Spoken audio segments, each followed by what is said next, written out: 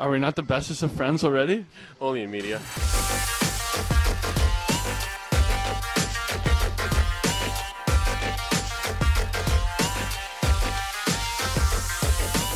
Hello, everyone, and welcome to the only podcast that's starting to worry about its investment in Sean Avery Orlando Solar Bear jerseys. Mark, ready to do a little stargazing? It's Friday night. Let's go. Let's go.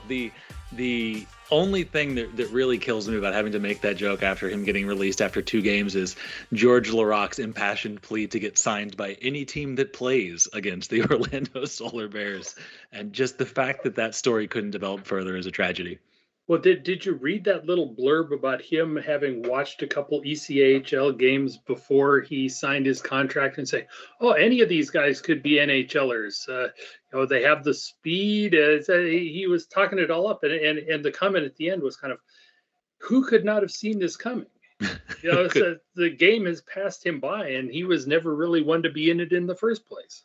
I mean, the man does have an NHL rule clarification named after his behavior in the playoffs. So he probably could. I don't know. I don't know what to say about former Dallas Star great Sean Avery. Yeah, he was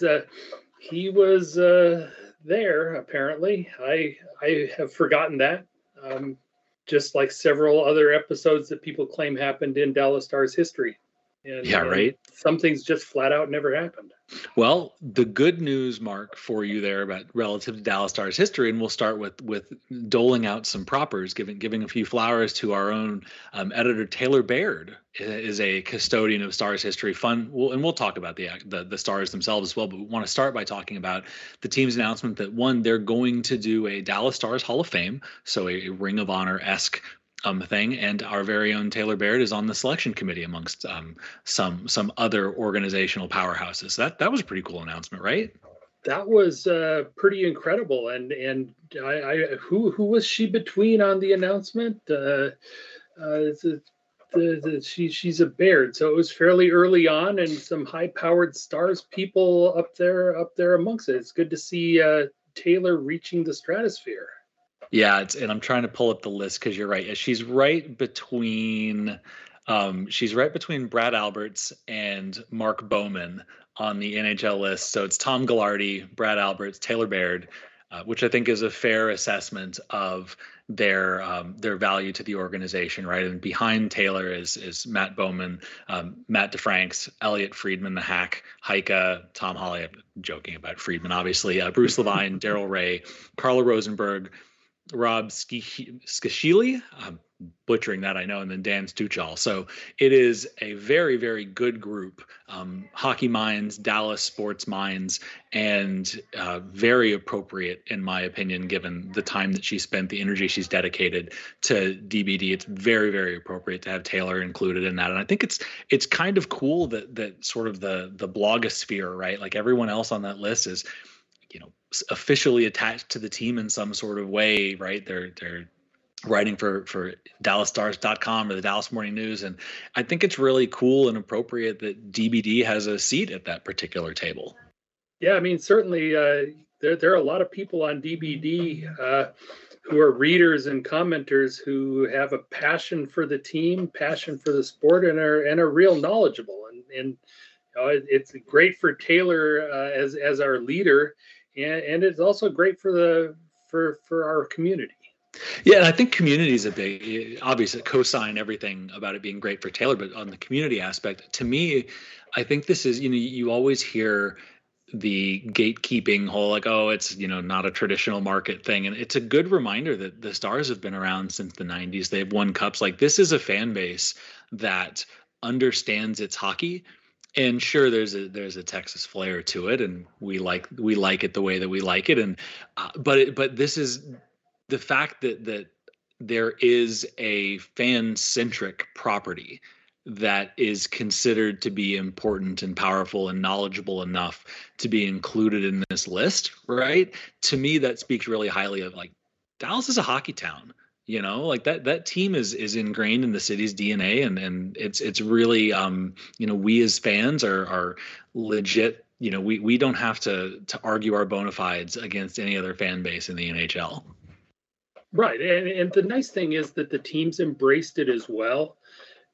Taylor is press, and that passes on to some other people who backed her up. I've done some writing for Anaheim Calling going back a couple of years, and you couldn't even sniff a press pass with that group, and that's strictly because of the team. And I think the Stars organization recognizes that Taylor puts together a highly professional product, and it's a mutually beneficial arrangement. I agree. So congratulations, Taylor. We will have future content, I'm sure, around who might be included, which I think it's a pretty neat way. We've had conversations on this podcast and elsewhere before about there's a little bit of there's obviously the Hockey Hall of Fame, and then there's a drop between, and then there's a jersey retirement, and then it gets kind of difficult, right, to honor the history and the personalities and the players that have served the Dallas Stars over the years and have kind of brought the team to where it is. There are plenty of those players that don't necessarily rise to the level of a jersey retirement. And one example that always comes to the top of my mind is Brett Hull, who, one, would you retire at 22? Would you retire at 16? Right? He was only here for a couple of years, but at the same time, the years he was here are the brightest in the franchise's history. Scored a Stanley Cup winning goal. So it's an interesting way to me. It gives you an avenue to celebrate a player like that in my opinion probably doesn't have the longevity with the organization to merit a jersey retirement, right? But at the same time, you can't talk about the Dallas Stars as an organization and their history without mentioning his impact and his service to the team, right? So there are other examples, but he's just one of the ones that always pops to the top of my mind. So this is, to me, an interesting mechanism that might give the team a way to celebrate some of those players. Yeah, and let's face it, it's fun to celebrate our past, and it's fun to have a place where you can recognize the guys who have been so key to your enjoyment of the team over the years. Yeah. Marty Turco is right up there for me. I mean, it's some of my fondest memories of the Stars in the last decade are Marty Turco episodes. Even somebody like Kari Lehtinen, who probably is maybe a little lower here, but I'd say that there's at least a little bit of a conversation there. So, absolutely. It's great to be able to maintain the history of the team and the players that got you where you are. I agree. I love it. And like I said, we'll talk more about it, but I do want to segue into talking about the actual Stars. And of course, I missed last week's podcast. There was some stuff going on, and, just checking the record, it looks like Dallas is 6-3-1 in their last 10 games. So things are going pretty great, right, Mark? They've clearly been playing awesome. They've been, as long as one regulation goal a game will get you a win, they're right there. I mean, they've been very successful at that. It is interesting, right? So as we speak, this is Friday night. So they lost in overtime, the shootout to Nashville last night, which puts them in a statistical tie with Edmonton for the 8th and final playoff spot. I think Edmonton is ahead by virtue. I think you have to get into goal differential as the tiebreaker. I'm not entirely sure. They're equal on regulation wins, losses, the whole bit, points percentage. So effectively tied. Would be nicer if they were ahead. They've still got one game in hand against the Predators, but they don't have. Anyways, they're officially back in the mix on the basis of a couple of positive results, if not necessarily positive play on the ice, and it's been a weird stretch, hasn't it? Well, it's one of those things. I think last night on the broadcast, they put up some numbers about the Stars and how they've been doing in 1-goal games, and the record's pretty impressive. It makes things a bit of a nail biter every night, because that you're going to not be having a 3 or 4-0 shutout where you can kind of relax and get the woos going out in the stands for the third period. But a W is a W. At least they fixed their overtime issues. So they're racking up points, Even last night, 1 point. They probably deserve better for once. Last night they had multiple really good chances, and Soros just kind of stood on his head for a while there. They got goalie, right? Yeah, but on the other hand, take a look at on the positive side, Jake Ottinger. I mean, we've been looking for somebody to step up. Well, there you go. And not only that, but on the Ottinger front, so he officially, with the game in, I think it was either Winnipeg or Nashville. Please correct me if you know better. But with one of those two games, he has officially played enough in the NHL to no longer be waiver exempt. And I know that sounds like lame nerd paperwork stuff, but what that means in practical terms is that Jake Ottinger is now a Dallas Star, right? To send him back to the minor leagues, they would need to have him clear waivers, which, spoiler alert, Jake Ottinger would not clear waivers. So in playing him this season, right, I remember talking for all of the gnashing of teeth when he didn't break camp with the team, what was what that might look like. For all of that, we have reached the point where Jake Ottinger is now more, especially looking at, Holtby's term and a bunch of other things. Jake Ottinger is the starting goaltender for the Dallas Stars, and it's no longer an impermanent thing. He is their guy, and he's certainly playing like it over the last stretch, is he not? Yeah, I mean, you look at it, and the last two nights, Winnipeg and Nashville back to back, a tough travel day going into Nashville the same day.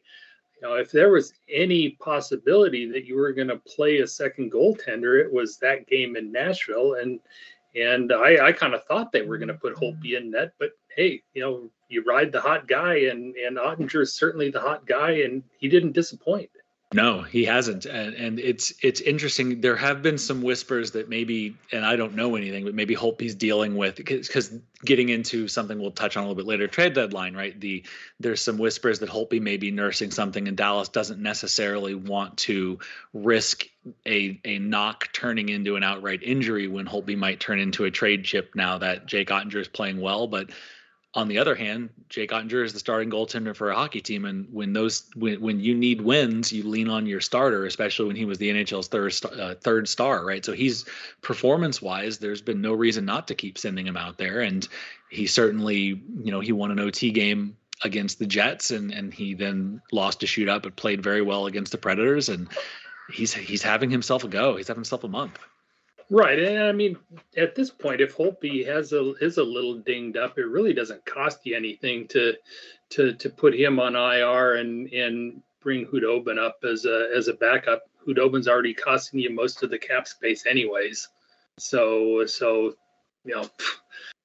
I don't think that there would be anything to a story about Holtby being a little dinged up, because if he is, then there's no reason why they couldn't just adjust for that. Yeah. Yeah. So let's just great. He is great. And another one that's going all of the sudden is we have a point per game Tyler Seguin sighting. And I think it's over the last 16 games or so, he is, I don't think he got on the score sheet last night if memory serves. So after the last 16 games, he's sitting at 16 points. Yep, and he looks quicker. The goal, his energy level is up. Guryanov's goal against the Jets was just, it's an overused phrase, but in a lot of ways it was vintage Seguin, seeing him get up the ice and whip that pass through the slot. Yep. And goaltenders have to take him seriously. We have 3 or so goals with him coming down the wing and just potting it. So at that point, goaltenders know that he's a threat coming down there, and so that's going to open up a crash to the net. Yeah, there was a really fascinating, I definitely recommend, if you haven't seen it, and for those listening, if you haven't seen it, in the pregame last night, they highlighted, one of the stories early in the season was that Seguin was scoring, but it, bouncing off his shins and his shoulders, and it was a lot of slop, right? It was, he's getting to the front of the net and he's getting rewarded, and the feedback was, that's a good thing, he needs to, but we were missing exactly what you're talking about, and Razor was showing some highlights of the last 16 games when it seems like he's kind of turning a corner, and you are seeing a lot more stuff from distance, right? He's beating goaltenders with his wrist shot. He's using his feet. The eventual game winner, right? He hit the goalie with it, and Hellenbuck couldn't stop it cleanly, and it winds up behind him. So you are starting to see more snap and more pace in Sagan's game, which I think is really, really good news for a Stars team that's been so heavily reliant on the Pavelski line all season. Right, exactly. And you take a look at that Winnipeg game, and it was really that second line of Ben Sagan and Gurianov. That was the line that drove that win. And when was the last time that we really had a clear-cut win that was driven by something other than the top line? Yeah, that's very true. And it's also, you just can't count on the way the NHL works, right? You can't count on a single line to show up every single night. And so obviously it would be awesome if he was, but it's not even necessarily it's the Jamie Benn argument all over again. It's not even necessarily that the Dallas Stars need Sagan to be that level of difference maker each and every game, right? They would love for him to be, and we all would, but what they really need is for him to be that guy enough so that on nights when the Pavelski line is also going, Dallas is unstoppable. And on nights when the Pavelski line can't find their own groove, then you don't have to worry about it as much. You're not as dependent. What we talked about before, this team has to get away from its just manic dependency on the power play and start generating some 5-on-5. And as of last night, Tyler Sagan, I think, is officially second on the team in even strength scoring. So. Right, exactly. And especially you can't rely on the power play because the power play has recently sucked. Yeah. And so if this team was truly reliant on the power play, and it's not like they've been racking up a whole bunch of 5-on-5 goals, but the power play's dried up, and the only way that they're sticking in this is by getting a little scoring from the second line and tightening things up on the defensive end. And I do want to talk about that a little bit, and I want to ask a tough question of you. So I'm gonna rattle off. We're gonna play a little bit of fool's gold here, and I'm gonna talk about February and the Dallas Stars schedule. And I'm going to mention the game, and just in your opinion, not necessarily paying attention to the actual result, right? We're gonna talk a little bit about deserve, and the gimmick here is, right, Dallas has been winning games. They're 6-3-1, I said. Has Dallas been playing well is my question over the month of February. And of course, we started the month with the Calgary Flames, that kind of last minute collapse. And so as we go through, just give me the verbal, good, bad in terms of the Stars' effort. Did they get what they earned? And so we'll start with that Flames game. Do you think, in your opinion, does that 4-3 scoreline kind of accurately reflect the Dallas Stars that night? No. I thought they played well enough to win that game, and I think that there have been several that are that way. Yeah, so then of course they followed up that kind of disappointing 4-3 loss with a 4-3 win over the Nashville Predators. I thought they were pretty good value for that one, frankly. Yep. And then there was the 4-3 overtime win against the Jets on February 11th. Yeah, I mean, I'm running my Jets games together. Was that another one where we had a couple late goals? The Jets came back and tied it up, and then the Stars won it in overtime. That is correct. And my memory of that game is more that it was one of those efforts that, if you look at the box score, Dallas did pretty well for themselves, but they did the thing where they couldn't close the door, right? They traded goals in the second and the third period, and they just never got the separation that their play maybe deserved. Yep. And that's really, there have been 4 or 5 of those so far this year where maybe 1 or 2 of them have been straight out turtling, but some of it's just been flat out, they're getting scored on 6-on-5 and getting that takeaway where they can get the empty net goal on the other end and put it away. That's something that's, I guess somewhat disturbing. But each one of them has kind of had a unique quality to it where something weird happened. There was the Miro stick grab trip, no non-call. There have been several places where the Stars have gotten unlucky. Yeah, and not any that kind of offset that with them getting lucky. And I think this is where we've talked before. The Dallas Stars are particularly susceptible to whims of fate because they don't score a ton and they need their special teams. And unfortunately, in the modern NHL, special teams play is very variable. You can't, count on getting a power play, and when you get one, you can't count on always being effective. And then the second piece is when you're winning 1-goal games, you're really reliant on a single bad bounce can have a catastrophic effect. Right, and I mean the Stars here are particularly dependent on Miro Heiskanen because he's the one guy who plays down the stretch, who has the ability to move the puck and get the puck out of the zone. And otherwise, you're talking about either Hakanpää or Lindell. Neither, both of whom can play the physical game, but you're still going to talk about zone time and the puck staying in the offensive zone. Or you're going to talk about Ryan Suter, who, at least from my watching, just hasn't shown that he really has the skill or the size to really close a game out. Yeah. I would say that's fair. And then what I really wanted to get to, sorry to kind of move along abruptly, but what I really want to get to, now we get to the sweet spot in the middle of the month. After that Winnipeg game, of course, there's the back-to-back Avalanche games, 4-0 loss, 4-1 win, followed by the 1-0 win against the Blackhawks, the 3-1 loss against the Arizona Coyotes. And just like, okay, those 4 games, how many of those in a right and just universe with the Dallas Stars have walked away victorious? Well, I think if in the end, if you take a look at it from a very high level, we probably got exactly what we deserved. We just didn't get it against the teams that we thought we would get it against. We're going to argue about this one. Well, I mean, take a look at what happened in the third period against Arizona. Yep. I mean, that was a team that was playing as hard as they could, and how many times do you see Jason Robertson miss an open net like that? I can't.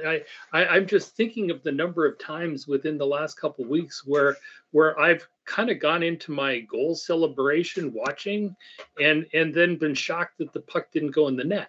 Yeah, and I don't disagree. That third period was dominant, but my counter argument would be, what about the first period? And this is it's the classic Stars thing, right? They punted on the early parts of a game against an inferior opponent and then ran out of time. It's the luck argument. They played a fantastic third period. You're absolutely right. And more often than not, that third period is good enough to get them a win. Jason Robertson doesn't miss an empty net. All of the things that you're talking about. But it's the Stars thing, right? Well, you don't have to be the Jason Robertson miss isn't as crippling if you don't punt a third or more of that game playing poorly against what should be a slam dunk. Frankly, right. But goal scoring is just flat out hard. I mean, take a look at the Nashville game just last night, and the Stars came out on their toes in a situation where, by all rights, they had no reason to have any energy, and they played a great first period of hockey and came out of it even, and so. One could very easily look at the Stars being up 1 or 2 there, quote unquote, getting what they deserve. But Soros kept them out. I'm not trying. I don't disagree fundamentally with anything you're saying. I do think, though, comparing, it is much more understandable to have Soros keep the Nashville Predators in a game than it is to have the Arizona. Like I said, and Scott Wedgwood shouldn't be the one doing that to you. Yeah. And I was going to say Fleury as well. As the Chicago game, I thought Fleury played phenomenally, and they almost got goalied there as well, which is part of why the Arizona game rankles me so much, right? So you play terribly against Colorado and lose 4-0, right? Just get embarrassed.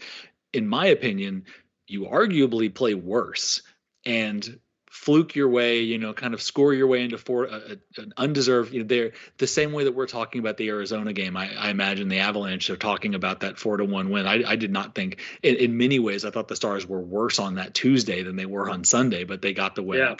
So at this point, right, you've effectively stolen 2 points out of a back-to-back against the fantastic Avalanche. Then I don't think I would go so far as to say lackluster. They weren't fantastic against Chicago, but again, Fleury played great. So okay, you steal 2 points against the Avalanche, you survive a blip against the Blackhawks, and then you just sputter one, man. This is the class. This is the thing that has Stars fans just pulling their hair out. Is this and again, that there is no data. I'm not looking at a spreadsheet or anything. I'm going strictly by my my gut feel. But like, there's nothing more Dallas Stars than getting through the Avalanche Chicago stretch with 2 wins, only to futz their way through part of an Arizona game and all of a sudden wind up getting goalied by a goalie because it's just like that one to me was particularly brutal. But that's the season. I mean, they've lost twice to Ottawa. They lost to Montreal. I mean, that's that's kind of this team's identity, isn't it? Yeah, it is. And it's why we love this team in the playoffs, because this team's identity is playing to their competition, and so the best thing we can do is to have better competition. Yeah. I mean, we've probably been through 2 or 3 stretches this year where going into it, we were saying this is a make or break stretch for the Stars. They're coming up against the 2-week period here where they're playing all playoff teams, and some of them are on the road, and they need to hope that they get points out of this. And at the end of that stretch, we kind of come out of it smelling pretty good. Yeah. And so now and they bit the easy ones. Yeah, well, exactly. And yeah, they've done it for years. I think some of it may be just reflective of our captain, and at this point in his career, he kind of knows when he can try to win a game without having to kill himself. Yeah. And that's how you save yourself up for playoff times. And then, there's always the counter argument, and you can always say, well, you got to make the playoffs or else it doesn't make any difference. Yep. But that's kind of the fine line that this team walks. Yeah. And it'd be great if they didn't, but I think you're bang on, and that's Starsdom you keep hearing about. I don't disagree, right? That this is a team that I wouldn't look forward to playing against in the playoffs, but at the same time, like, it's not a given that they'll get there, so you may not have to worry about it. I do want to segue a little bit, and as we head to the playoffs, of course, one of the things that's, the NHL is this particular season. It looks like things are toward the top of the standings, solidifying, and the Eastern Conference is pretty much done. So we're inching up on the trade deadline. There are a number of teams. The number of teams on the bubble is smaller, Dallas being one of those. I don't know that, we've already gotten the answer on whether or not they'll sell. And I think for a lot of reasons, they're not going to do that if they're still even within like NHL fate contention. But the one thing I did want to stop and talk to is, in a world in which Dallas does move or should move pieces, what are the actual assets on this roster that in your opinion, that would or should be considerations for dealing at the deadline? Well, I think, obviously you have one extra goaltender, and that's going to be just a matter of if somebody wants to step up and make a deal that's worthwhile. Yeah. Beyond that, you have to be talking Alexander Radulov, which I hate. I think he's underutilized with the team. But if you take a look at how the team is using him, I think he can probably be more valuable elsewhere on an expiring deal. And so somebody's probably going to be picking up the phone and trying to make that deal. Well, and let's pause here, because I actually want to talk about both of those players. So, Braden Holtby, I agree with you, right? He seems to be, he's got a $2 million cap hit, expires after this season. So when you get into like you only pay for the portion while he's on the team. So he effectively, like, Holtby's not going to cause any cap issues for any team that needs him. And it certainly seems like, especially with Leonard going down and Edmonton's perpetual, there are a lot of teams, it feels like, this year in the playoff bracket that would probably want some goaltender insurance, right? If you're the Pittsburgh Penguins, how comfortable are you with Jerry and no safety net, right? So he stands out to me. If you're really sold on Ottinger, he seems to be the one that I think is the most likely.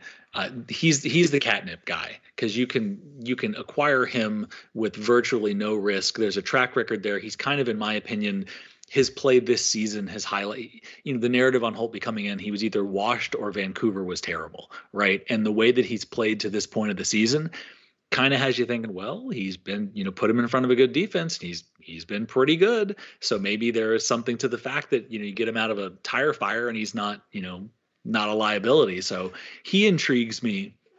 The Radulov thing, oof, I just wish he had done more statistically, because I agree about his usage and I agree that he could probably help somebody, but, even he's got 6.2. We talked about the operations, but 6.25, even for a small portion of the season, is an awful lot to eat for a guy with 2 goals and 14 assists in 45 games. Right. But I mean, the cap hits down. And if you're talking about an owner who's really going to be paying attention to cash, he's really not on that big a cash deal at this point. And so the question at this point then becomes, what does he have to offer? And if you're talking about maybe a team where they have a couple of younger guys with some skill who need a veteran presence who can distribute the puck, I think all of a sudden Radulov and his passing ability makes a whole lot of sense. And especially if you start taking a look at any team that has a good analytics department, they're going to take a look and Radulov's top 10 in expected goals scored versus actual goals scored. So it's not like he hasn't been doing the right thing. He's had some bad puck luck, and he's been playing with some guys with some stone hands. Yeah, I think I love the way you're phrasing it. To me, Radulov he's the lottery ticket, right? Because we've talked before, like, you really, as is being illustrated this season, you have to play Radulov with offensive players in offensive situations to get to his value. And at his age and at his cap hit and at his current production, you can't just necessarily assume that you're going to get production if you do that. So the risk the benefit of pulling in a guy like Alexander Radulov is, if you do need a scoring boost and you put him with players that can finish, you might wind up with a motivated player that is aggressive, physical, and can put the puck in dangerous spots, right? So you might get the guy that you need. Flip side is, you might get a guy that can't hang in your top 6, won't play in your bottom 6, and takes penalties, right? So, like, that's a lot of risk for even a portion of a $6.25 million cap hit. Yeah, but that's sometimes you roll the dice, and some of this may just depend on injuries going down here in the next month. There are going to be teams out there that are looking for guys to fill a hole. Yeah. But I do think, they weren't anticipating. I think it's significant that he was the second name you mentioned, because I think he is the sneaky, and I've seen in a couple of places Pavelski's name come up, and I have a hard time believing the Star, like, if you're the Stars, that is a white flag move. You can't even spend that as a retool. So I have a hard time believing Jim Nill would do something as definitive as flip Joe Pavelski. But Radulov, I think there are circumstances in which he could be a really interesting option for a team that's looking down the bracket and thinking, hey, at some point we're going to need to score with Colorado or with Tampa Bay, or, at some point we're going to need some offensive firepower. And because of a lot of the stuff we've mentioned, you can probably get Radulov for, and he's got the modified no trade and he's got a no move, but looking at his current situation, you could probably sell Radulov on a change of scenery, and there's there's at least some chance that change of scenery would get you, all you need is a couple of months of vintage Radulov, and then the contract's off your books, and everybody parts friends. Yep.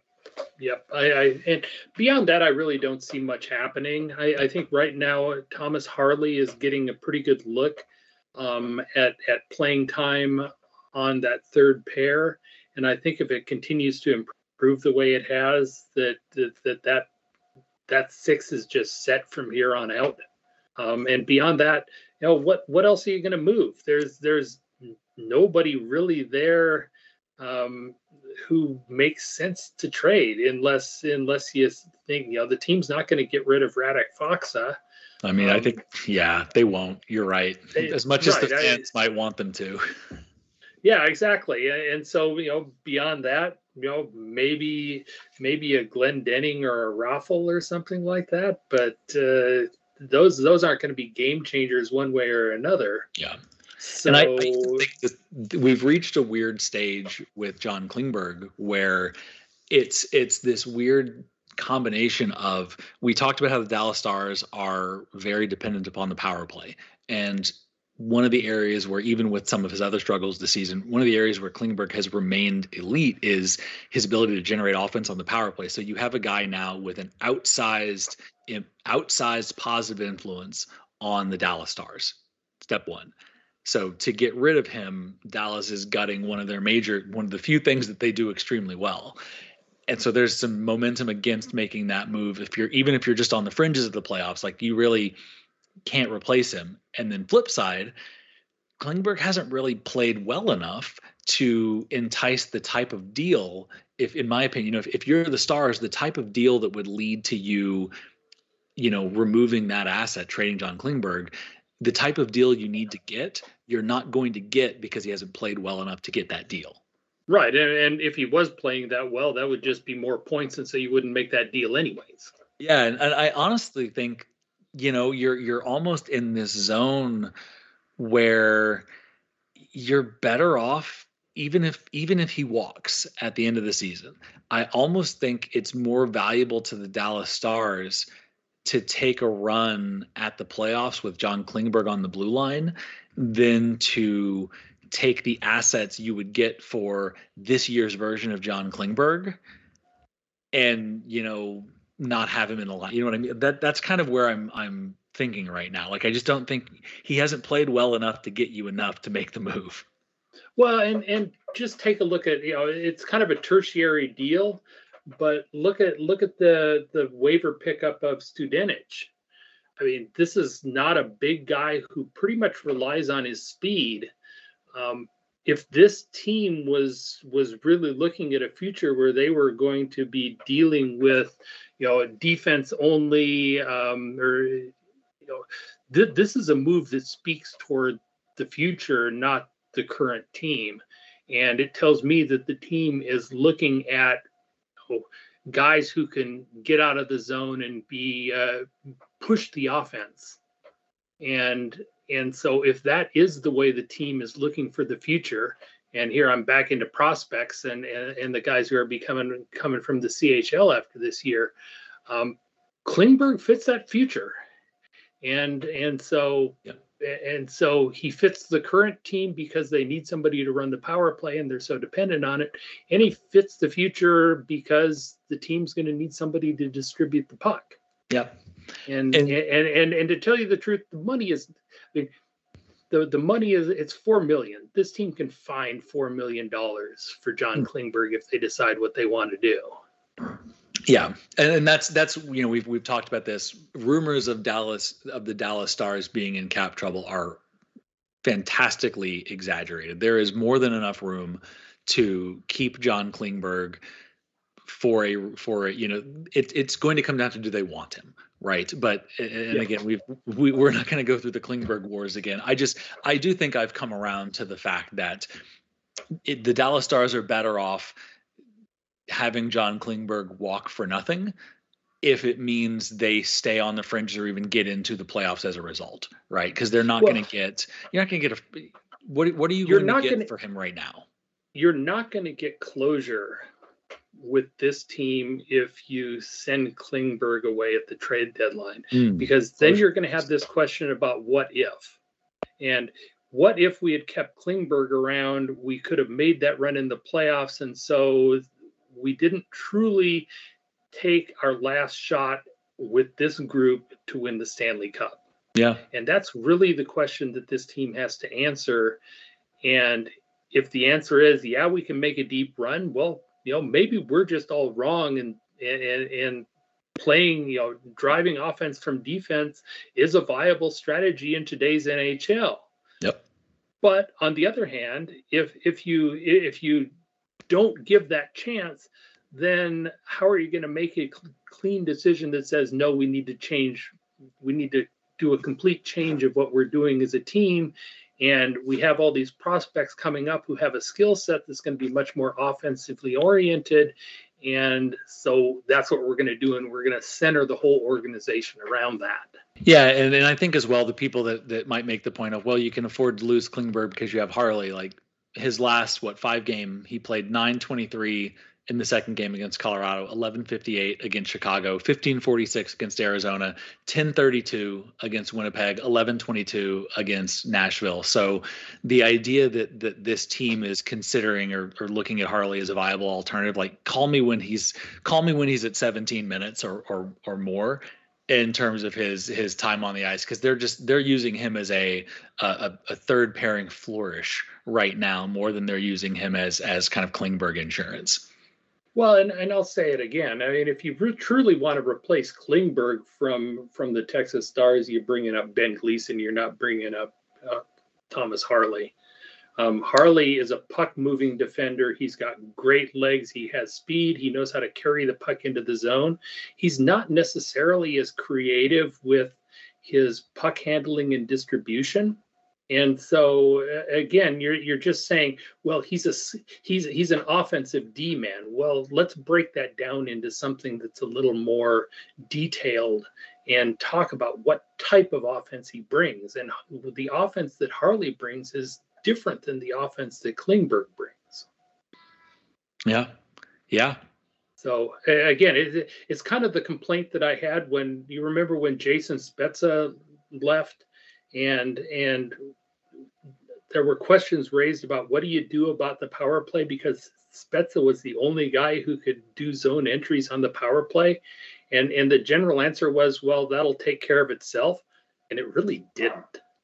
And that was a particular skill set that the team was missing. And even if you wanted Spezza only as a fourth line forward and primarily as a power play guy, he was worth the contract, and nobody could see that.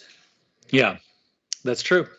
So again, it's we'll see. At this point, I think unless something catastrophic happens, the team isn't going to move anybody who's all that important. I think maybe Radulov.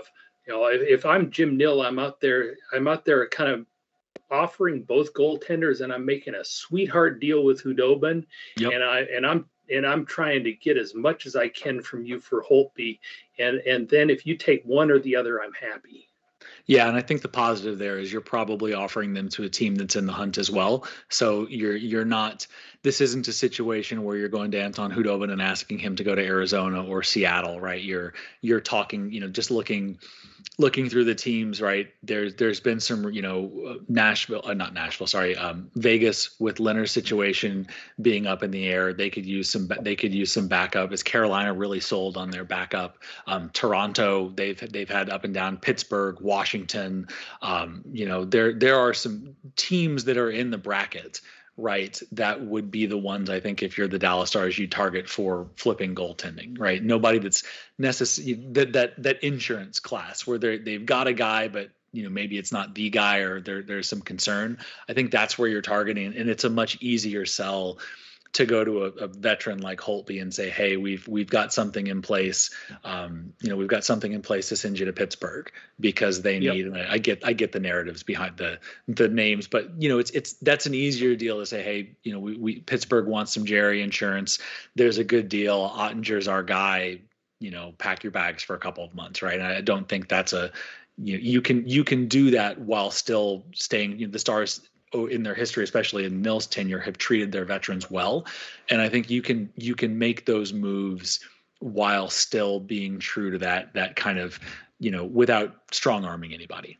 Right, exactly. And so, I mean, I hate to say it, but I think at the end of the day here, we're going to go into the trade deadline and we're going to say we like where we're at and we're going to roll with it. Yeah.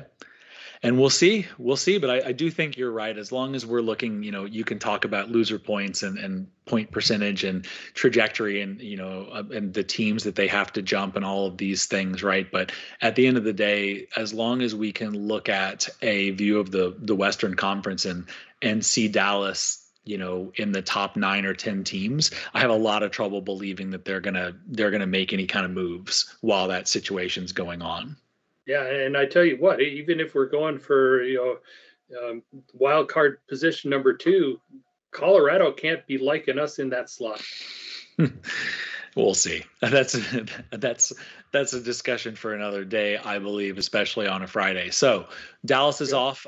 Their next game is this coming Sunday, where under normal circumstances, I'd say they've got a get healthy matchup with the Sabres before a critical capital C stretch starts against Los Angeles, who are in one of those spots on Wednesday, followed by the Jets again, the Wild, those pesky Predators, right? So, you'd hope that Dallas doesn't pull another Arizona and gets a couple bankable points against Buffalo before a stretch of 4 games that really does have a meaningful impact on their playoff standing. Yep. Should be fun. I think an early morning start on Sunday. So 1 p.m. Center. Yep. So early morning for you, lunchtime, grab a sandwich, pop your feet up and let's rock and roll. That's right. 2 points. 2 points is good. It's always good. It's better than no points. Thank you, Mark, exactly. For your insights. As always, KT, you are a magician keeping this thing rolling, coming together. Please do not hesitate to ask questions on the socials. Listeners, like us, download us, do all of the things to keep your best and favorite Star-centric podcast rolling right along. We will get our spot in the Hall of Fame someday, won't we, Mark? Well, we will. We're going to have to trail Taylor on the way. That's right. Coattails, I will gladly ride along. So thank you again. Absolutely. Thanks for listening, and we will do this again soon.